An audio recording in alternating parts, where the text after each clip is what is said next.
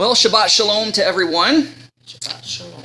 And this week's Torah portion is called Shoftim, which means judges. And in Hebrew, actually, the book of Judges is actually called Shoftim in the Hebrew. But this Torah portion is taken from Deuteronomy chapter 16, starting with verse 18, going all the way to chapter 21, verse 19. But our focus text today is going to be in Deuteronomy chapter 17. So you can kind of find chapter 17 and kind of put your finger there. Mainly this Torah portion is kind of instruction to the judges that are going to be judging Israel when they enter into the promised land and settle into their inheritance. And when issues and problems arise within the nation, these judges are to be impartial and judge fairly and judge according to God's word, the Torah. And it's most of it is instruction to these judges. There's also some interesting things in there about instruction on how to engage in warfare. You know, there's rules of engagement. I mean, even in this secular world, we have like a tribunal, a world tribunal, where there's war crimes. People get treated for war crimes when they break the rules of warfare, where they don't treat prisoners of war correctly, or they engage in genocide or something of this nature. You have like this world court that convicts on war crimes. And so God says if you're going to engage in war in another nation, there's kind of some rules that are involved in that. And so this is a very interesting Torah portion. Now, if I could title this message, it would be that we are all called to be armchair researchers. We are all called to be armchair researchers. A lot of times people poo-poo on the idea of armchair researchers because, you've got to have a doctorate, you've got to go to school, and who do you think you are, investigating and not having the credentials, blah, blah, blah, blah, blah. But we live in such a very interesting time where we have information at our fingertips we've never had before through the internet. So we, and it says in prophecy, I think it's in Daniel, that knowledge will increase in the last days, and indeed it has. So before we go any further, I'm going to recite the traditional blessing over the reading of God's Torah. Baruch Adonai Hamvarak. Blessed is Adonai, the Blessed One. Baruch Adonai Hamvarak Leolam Vayed. Blessed is Adonai, the Blessed One, for all eternity. Baruch atah Adonai Eloheinu melech haolam asher bakar banu mechol ha'amim v'neten lanu et Torato. Baruch atah Adonai noten ha'torah. Blessed are you, O Lord our God, King of the universe, who has selected us from all peoples and gave us his Torah. Blessed are you, O Lord, giver of the Torah. And as it says in Psalm 119, verse 18, open my eyes that I might behold wondrous things out of your Torah. For we ask and pray these things in Yeshua's name, Bashem Yeshua Mosheinu. Amen. It's very interesting. Open my eyes that I might behold wondrous things out of your Torah. The Torah is the foundation for the rest of the Word of God. And it was actually a commandment given to the kings of Israel that once they step into that office of kingship, they were required to make their own copy of the 5 books of Moses for the specific purpose of knowing how to rule and judge and lead a nation rightly. Because everything God wants us to know as far as running a nation and a society and a culture is found in the 5 books of Moses. And he's to carry it with them. A secondary reason that the king was to write his own Torah, besides that there was no, Xerox copy machines or publishers or Gutenberg presses back then, is it says that when the king studied the Word of God daily, it kept him humble. Even though he was leading the people and he was a king to the people, he wasn't better than anybody else. And he was held to the same rules and standard that the rest of the people of the nation were held to. And I think that's really great. Little off topic, but that's okay. We humans can be gullible and all too trusting. Many take the words of politicians, news outlets, or an authority like a doctor or a professor as gospel truth. Oh, well, they're educated. They must know what they're talking about. When indeed, we should investigate their words. We should investigate. Because you know what? You can come to the wrong conclusions when you don't investigate something thoroughly.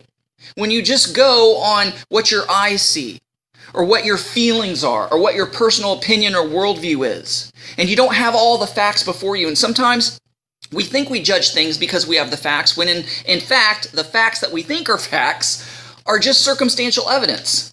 I mean, I could sit here and say, did you guys know that you can make glass out of cotton candy?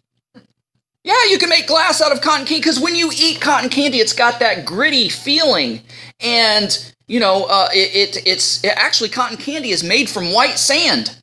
And we know that sand is used in the making of glass. Therefore, you can make glass out of cotton candy.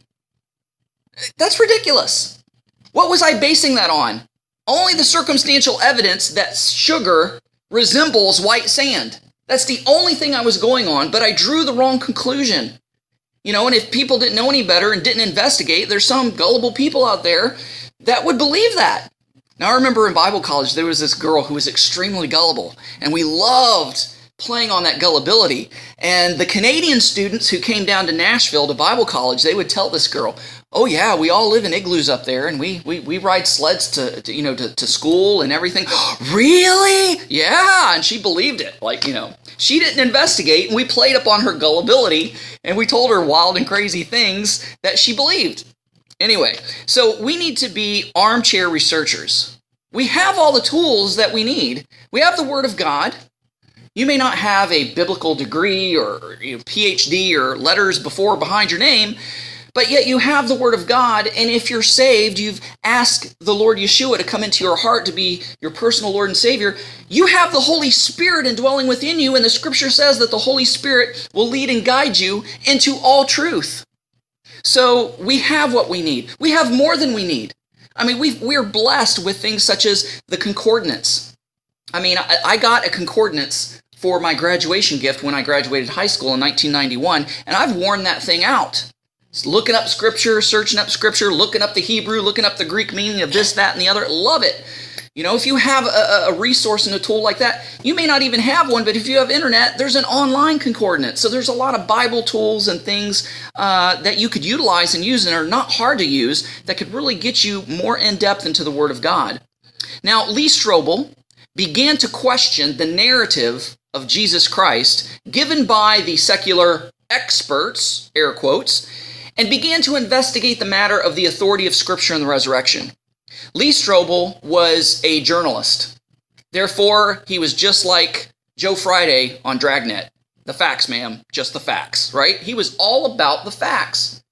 And so he was trying to, to disprove the supernatural origins and nature and the infallibility of the Scriptures and try to debunk the resurrection of Jesus Christ. Now, not only was Lee Strobel a decorated journalist, an investigative journalist, he was also a Jew, but an atheistic Jew.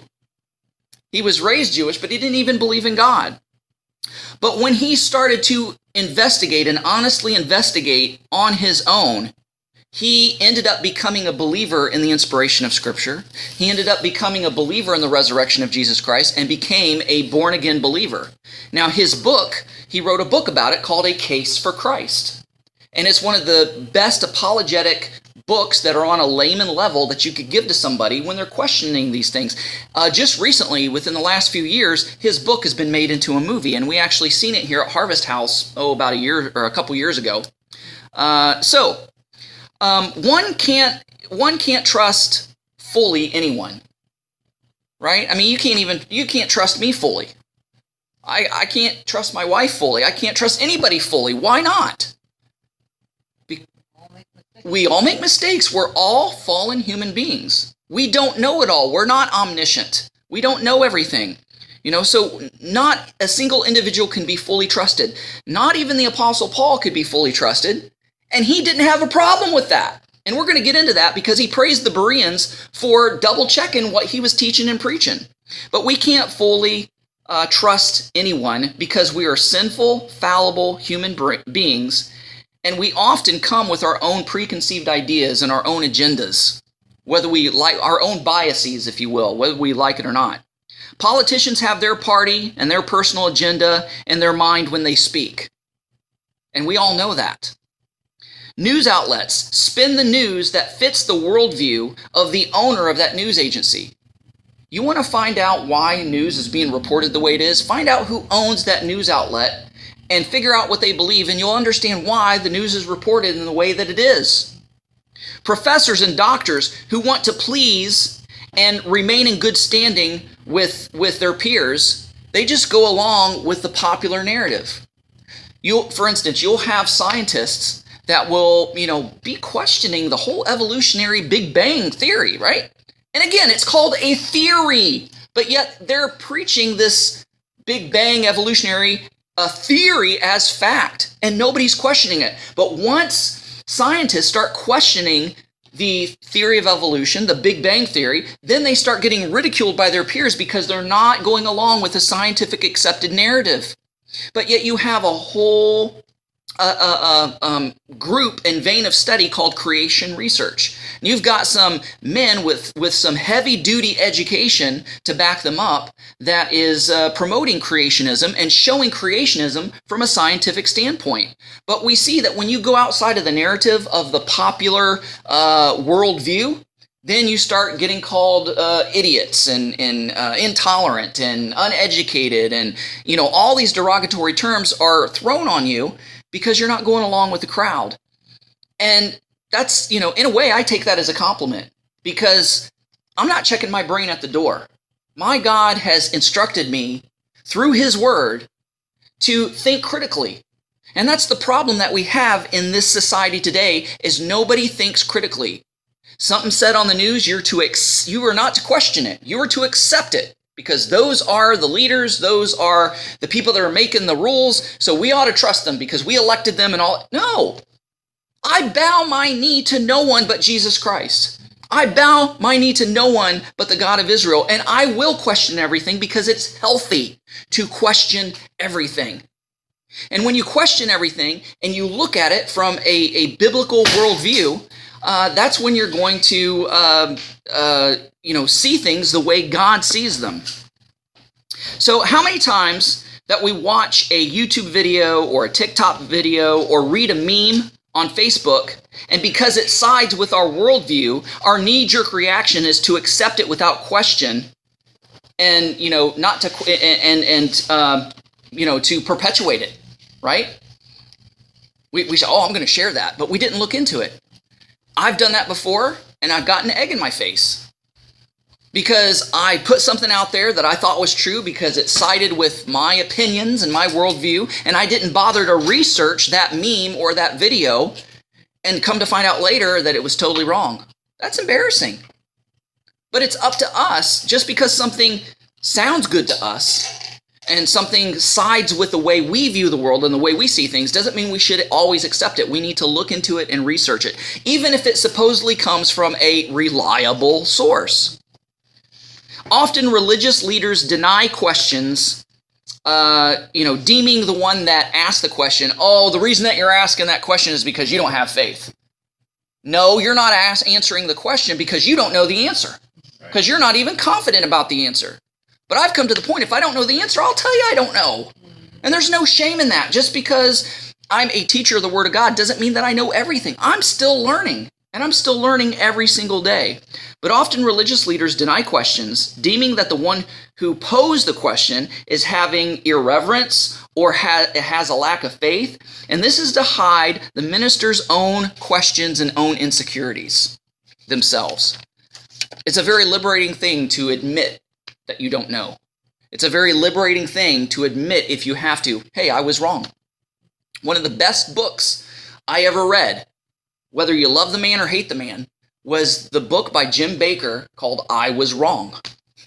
It's a big, thick book, and it was right after the big PTL scandal and embezzlement and everything, and he went to prison and all this kind of stuff, and he wrote a book, I Was Wrong, and it's a very humbling account of how he recounts how he was wrong on so many different levels.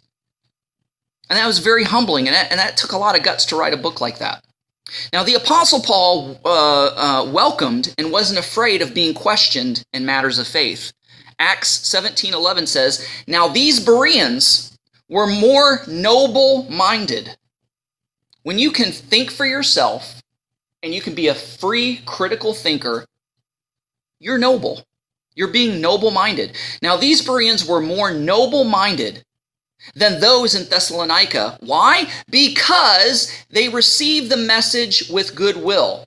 They gave Paul the benefit of the doubt when he was speaking, but it says, searching the scriptures daily to see whether these things were true.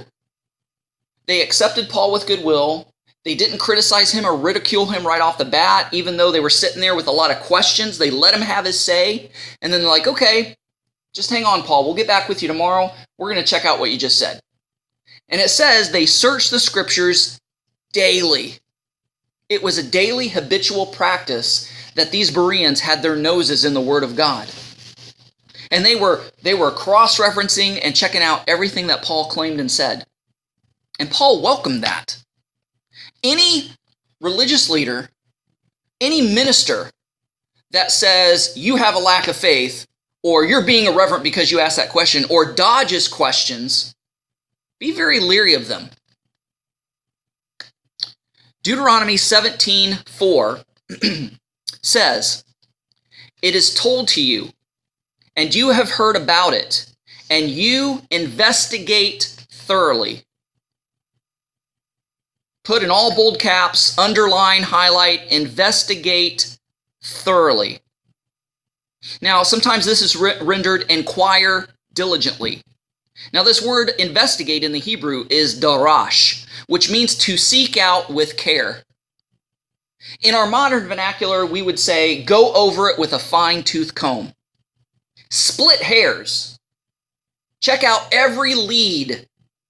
So that's what the word investigate. Thoroughly is yatab, which means full well. So we can say, it is told to you, and you have heard about it, and you seek out with care full well. I think that's very important. It means that we have to be 100% certain with no doubts, having full understanding and complete knowledge in order to render an appropriate decision. Now, I've been asked a lot of questions on very obscure doctrinal issues. And to be honest with you, there's some things that I'm still searching and seeking out for myself because I don't have all the answers. And so if I don't, I'll say, look, I don't know. I'm still investigating that. Look, I don't know. I'm still studying that. There's some things about the eschatology, about end times, because people have the most questions about the end times. More times than not, I will tell you, I don't know.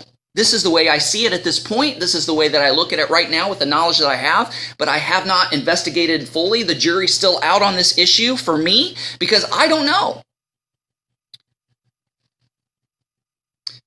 So, what is our litmus test? What is our filter when we investigate something, especially something of a spiritual or biblical or doctrinal nature? What is our filter? What is our litmus test? That would be the first 5 books of Moses, the Torah, God's Word. So I'm gonna read a little bit more of Deuteronomy chapter 17. You guys are already there. I still haven't turned there because I've been yakking. So Deuteronomy 17, beginning with verse 18. Now when he sits on the throne of his kingdom, he is to write for himself a copy of this Torah on a scroll. From what is before the Levitical Kohanim, the Levitical priests. So basically, the priests are looking over the king's shoulder as he meticulously and carefully copies every single letter of the 5 books of Moses to make sure that he's not cheating, flubbing, scrubbing, editing himself, putting his own interpretations in it. Because one of the things that convinced Lee Strobel about the authority of the Word of God is because of the meticulous nature and how it was copied. You can depend on the copies of the Torah because basically they had an entire ritual built around copying the Word of God. It had to be painstakingly letter for letter. And when they come upon God's holy name, Yud-He Vav-He, they would do a ritual washing, a ritual changing of clothes, and they would get a new pen and write the name. And if they had gone to the very end of Deuteronomy, to the very last word, to the very last letter, and they messed up or screwed up on that last letter, guess what happened to that Torah scroll? It was ditched. The entire thing was ditched. Years of work down the drain because of one little mistake, because they wanted to ensure that the copy was perfect. So it says, now when he sits, the king, when he sits on his throne of his kingdom, he is to write for himself a copy of this Torah on a scroll, from what is before the Levitical Kohanim. It will remain with him. In other words, it will be his personal Bible, his personal copy. And he will read it all the days of his life. Now, there's a rabbinic tradition. It's not said here in Scripture, but the rabbis and sages say that the king actually wrote 2 copies. One he kept with him all the time. The second one was put in a repository. Yeah. Those words can be confusing. In other words, it was locked up so that if he lost that Torah scroll, or that Torah scroll got messed up, or there was a question about what was in the one he copied, they can go back and check out that second copy. There was always a backup. Of course, again, that's tradition. But it says that it will remain with him, and he will read in it all the days of his life, in order to learn, number 1, to fear Adonai, to have that reverential respect and fear for God, and to keep all the words of the Torah and these statutes. He will read it every day so that he'll learn how to fear God, and he'll learn how to keep God's commandments. Then his heart will not be exalted above his brothers. So 3, it's there to keep him humble. And he will not turn from the commandment to the right or to the left. He'll do exactly what's written in the black and white. He'll not come up with his own interpretation. He'll not veer off and make excuses to break the law. Solomon did that. Because in this very same Torah portion, it talks about kings not multiplying horses, not going back to Egypt to multiply horses. Now, we're not talking about, getting Maseratis or Lamborghinis. These horses were war horses. This was building up the military to an absurd degree. And going back to Egypt, which was full of paganism, and it was the place that God delivered Israel from. And when the Israelites left Egypt, he said, "You shall never return here again." So Solomon broke that commandment. There was another commandment that he shouldn't personally accumulate gold and silver. He could accumulate it for the temple, for the kingdom, but not personally. Yet he did this. Said that he's not to marry multiple wives, but he had more wives than any other king, than all the kings of Israel and Judah combined. And these weren't just because he was very lustful, but because these were political alliances, because the more women he married from other nations, the more peace he had around him, because, hey, a king's not going to attack where his daughter lives. So it was more for political marriage than anything else, but it was these very pagan women that drew Solomon's heart away from God. Verse 20, then his heart will not be exalted above his brothers, and he will not turn from the commandments to the right or to the left, so that he may prolong his days in his kingship, and his sons in the midst of Israel. Whether it's evolution, whether it's revisionist history, whether it's abortion, where it's the critical race theory, the BLM movement, Antifa, whether it's the LGBTQAI plus agenda, whether it's the cancel culture, whether it's a dispute that rises in the community, church, and or synagogue or home, our answers and just decisions can all be found in this book. See, the society is trying to teach us to think one way, to believe one way. But I don't know about you, you may not be a Bible scholar, but I guarantee you that some of the stuff you're hearing and seeing on the news, you're like, they're telling me to believe this way and think this way, but I don't know why, but it's just not sitting well in my spirit. That's the Holy Spirit telling you something's wrong. Investigate thoroughly. Seek out with care full well. Inquire diligently. The Lord's telling you, find the answer in the Word. Don't be spoon-fed and take what they're saying on TV as gospel truth. Because it seems righteous, it seems good, but there's just something a little twisted that you can't put your finger on or explain. And it talks about, and I can't remember the passage right off the bat, but talking about how in the last days that people will have a form of godliness, social justice, anybody? They'll have a form of godliness, but deny the power thereof, deny God, deny his justice. What the world calls social justice is not what the Bible or God deems as social justice. We're all for social justice, but from a biblical standpoint. They're not talking about equity in the world. What they're proposing seems right, but it's so unfair and so uneven.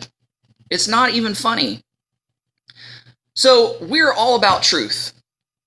And what is truth based on? Is it based on your feelings? Is it based on your personal opinion? It's based on facts. Truth is based on the truth. And it says, in the beginning was the Word, and the Word was with God, and the Word was God. Talking about Yeshua, the Son of God. He is the living manifestation of the written Word of God. Even Pilate asked Jesus, as Jesus stood before him condemned, what is truth? And truth was standing right in front of him. Yeshua, Jesus, is the way, the truth, and the life. He is the living Word. He's the living manifestation of this written Word. This written Word is truth. This is our filter. When we watch the news, when we hear of a new fad or a new philosophy, a new belief, a new movement, we're to filter it. What does God's Word say about it? Then we're going to find our answer. And there's no excuse, because none of us sitting here that I know of are illiterate. Most of us have access some way, somehow to the internet, and we could get books and tools and resources to aid us and help us in our Bible study. And we should be in this Word every day. People are so afraid to study the Word of God by themselves because they think, I'm just not smart enough. I haven't studied it like Pastor Kris has, or like Aaron has, or so-and-so has. Doesn't matter. I've been studying this for years, and I'm still learning new stuff from it. I'm never going to get to the end of this book to where I say, yep, I know it all. Never going to know it all. And the more you read it, the more you study it, the more you get familiar with it. The more the things that you read and study are going to immediately pop in your mind when you see something on TV or hear something on the radio that doesn't sit right with you, and a scripture will pop in your head and the Lord will give you the answer. Something's wrong with this, and here's where it's found. The Word of God. He told the Israelites in the 5 books of Moses, he said, pay attention to this Word, because this Word is your life. Your life is not about your hobby, your likes, your dislikes, your career, your job. That doesn't define you. The Word of God is your life. The Word of God defines you. I mean, God literally breathed into Adam, into the nostrils, the breath of life, and man became a living soul. And the breath, God's Word was breathed into us, and it gave us life physically. And then when we were born and we come to that point, you know what? If I died right now, I'd split hell wide open. Then all of a sudden we say, Lord, I believe that you sent your Son to die on the cross, to take my place, to save me from my sins. At that point, God breathed the breath of life into you again through the Holy Spirit, and you became saved. You became what we call born again. It all boils down to the Word, and the Word being our life. And if you say the Word of God is boring, there's something wrong with you spiritually, because this is life. I don't understand it. Find a translation that you do understand, that resonates with you, and investigate thoroughly, inquire diligently, seek out with care full well. The Word of God is our spiritual food. It's how we grow spiritually. And I often wonder how we would react if the Lord would reveal how we looked in a spiritual mirror. Would we be scared at what we see? Because in James, this just popped in my head, maybe I can find this really quick, but James talks about a mirror. Maybe I just mentioned it and it's just too much off the cuff, but I can give you the gist of it. James talks about the Word of God being a mirror, and how if we look diligently in that mirror of the Word of God, we will obtain liberty and freedom. Like, let's say I stay up late at night and I was at a party, big lavish party. They had one of those 5-course meals or whatever, and I just stagger home and I'm just so tired I just crash on the bed and I'm still fully clothed. Now, am I going to get up in the morning and just go, well, all right, well, I'm awake, I'm going to go about my day? No, I'm going to undress. I'm going to go into the bathroom, and one of the first things I'm going to do is look in the mirror. Because the mirror is going to reveal what's wrong with me. I don't look socially acceptable or presentable. I'm having a bad beard day. I can't say bad hair day because I don't have any hair. I'm having a bad beard day. I've got dark circles under my eyes. My eyes are bloodshot. Oh, gross. I got this nasty film on my teeth. And is that broccoli still stuck in my teeth from last night? The mirror is going to tell me what I need to do to correct myself. I've got to wash and condition and put oil in my beard. I've got to brush my teeth and floss my teeth. I've got to wash my face, right? Then I can be presentable. Spiritually speaking, the Word of God does the same thing. Sometimes it's very uncomfortable reading the Word of God because we don't like what the Word is showing us. We don't like what the Word is saying about us. But the Word of God is not there to stomp on our toes. It's to say, hey, it's to lovingly say, hey, you've got these issues and flaws you need to correct, and this is how you can correct it. So the Word of God is like a mirror. It reveals our spiritual selves. And when we accept that, because it says in James that some people look and they don't like what they see, it's implied that they don't like what they see, and they turn away and forget what they saw. It's the whole ostrich syndrome, the head buried in the sand, right? But it says if you look into the word of truth, it will bring about freedom. It will bring about liberty. And that's what we need to do. And when we're daily in the Word of God, not only are we eating our daily spiritual meal, but we're having our daily spiritual mirror check. We're looking at ourselves in the mirror, spiritually speaking. And so not only for ourselves personally, but how we engage in the world, the Bible is our final authority and foundation because it has everything we need to know about the latest trends and about the latest things that are coming up in our culture, the latest buzzwords, the latest things that's being talked about on the news and popular shows and what have you. So hopefully I've been able to really stress the importance of engaging in the Word of God some way, somehow on a daily basis. How important that is. All right, let's go ahead and close with a word of prayer. Heavenly Father, we thank you for your word because your word is supernatural. Your word is life-giving. And we believe and we accept that. And Lord, sometimes we don't have the spiritual hunger that we should regarding the Word of God because we've ruined our appetite on the things of this world. Just as if I just got in the habit of eating Little Debbie cakes and Ben and Jerry's ice cream and, Snickers bars, and somebody gives me an apple, it's going to taste pretty disgusting. Somebody gives me a salad, why are you giving me rabbit food? This is gross. Because my taste buds are not accustomed to what is natural, what is good. It's been reprogrammed to accept and love what is sweet. But if I change my dietary habits and I start eating healthy, and then I go back to the Little Debbies, they're going to seem so sicky sweet, they're not even going to taste good. It's like, I don't remember them being this sugary, this sweet, because your taste buds were desensitized because you ate it all the time.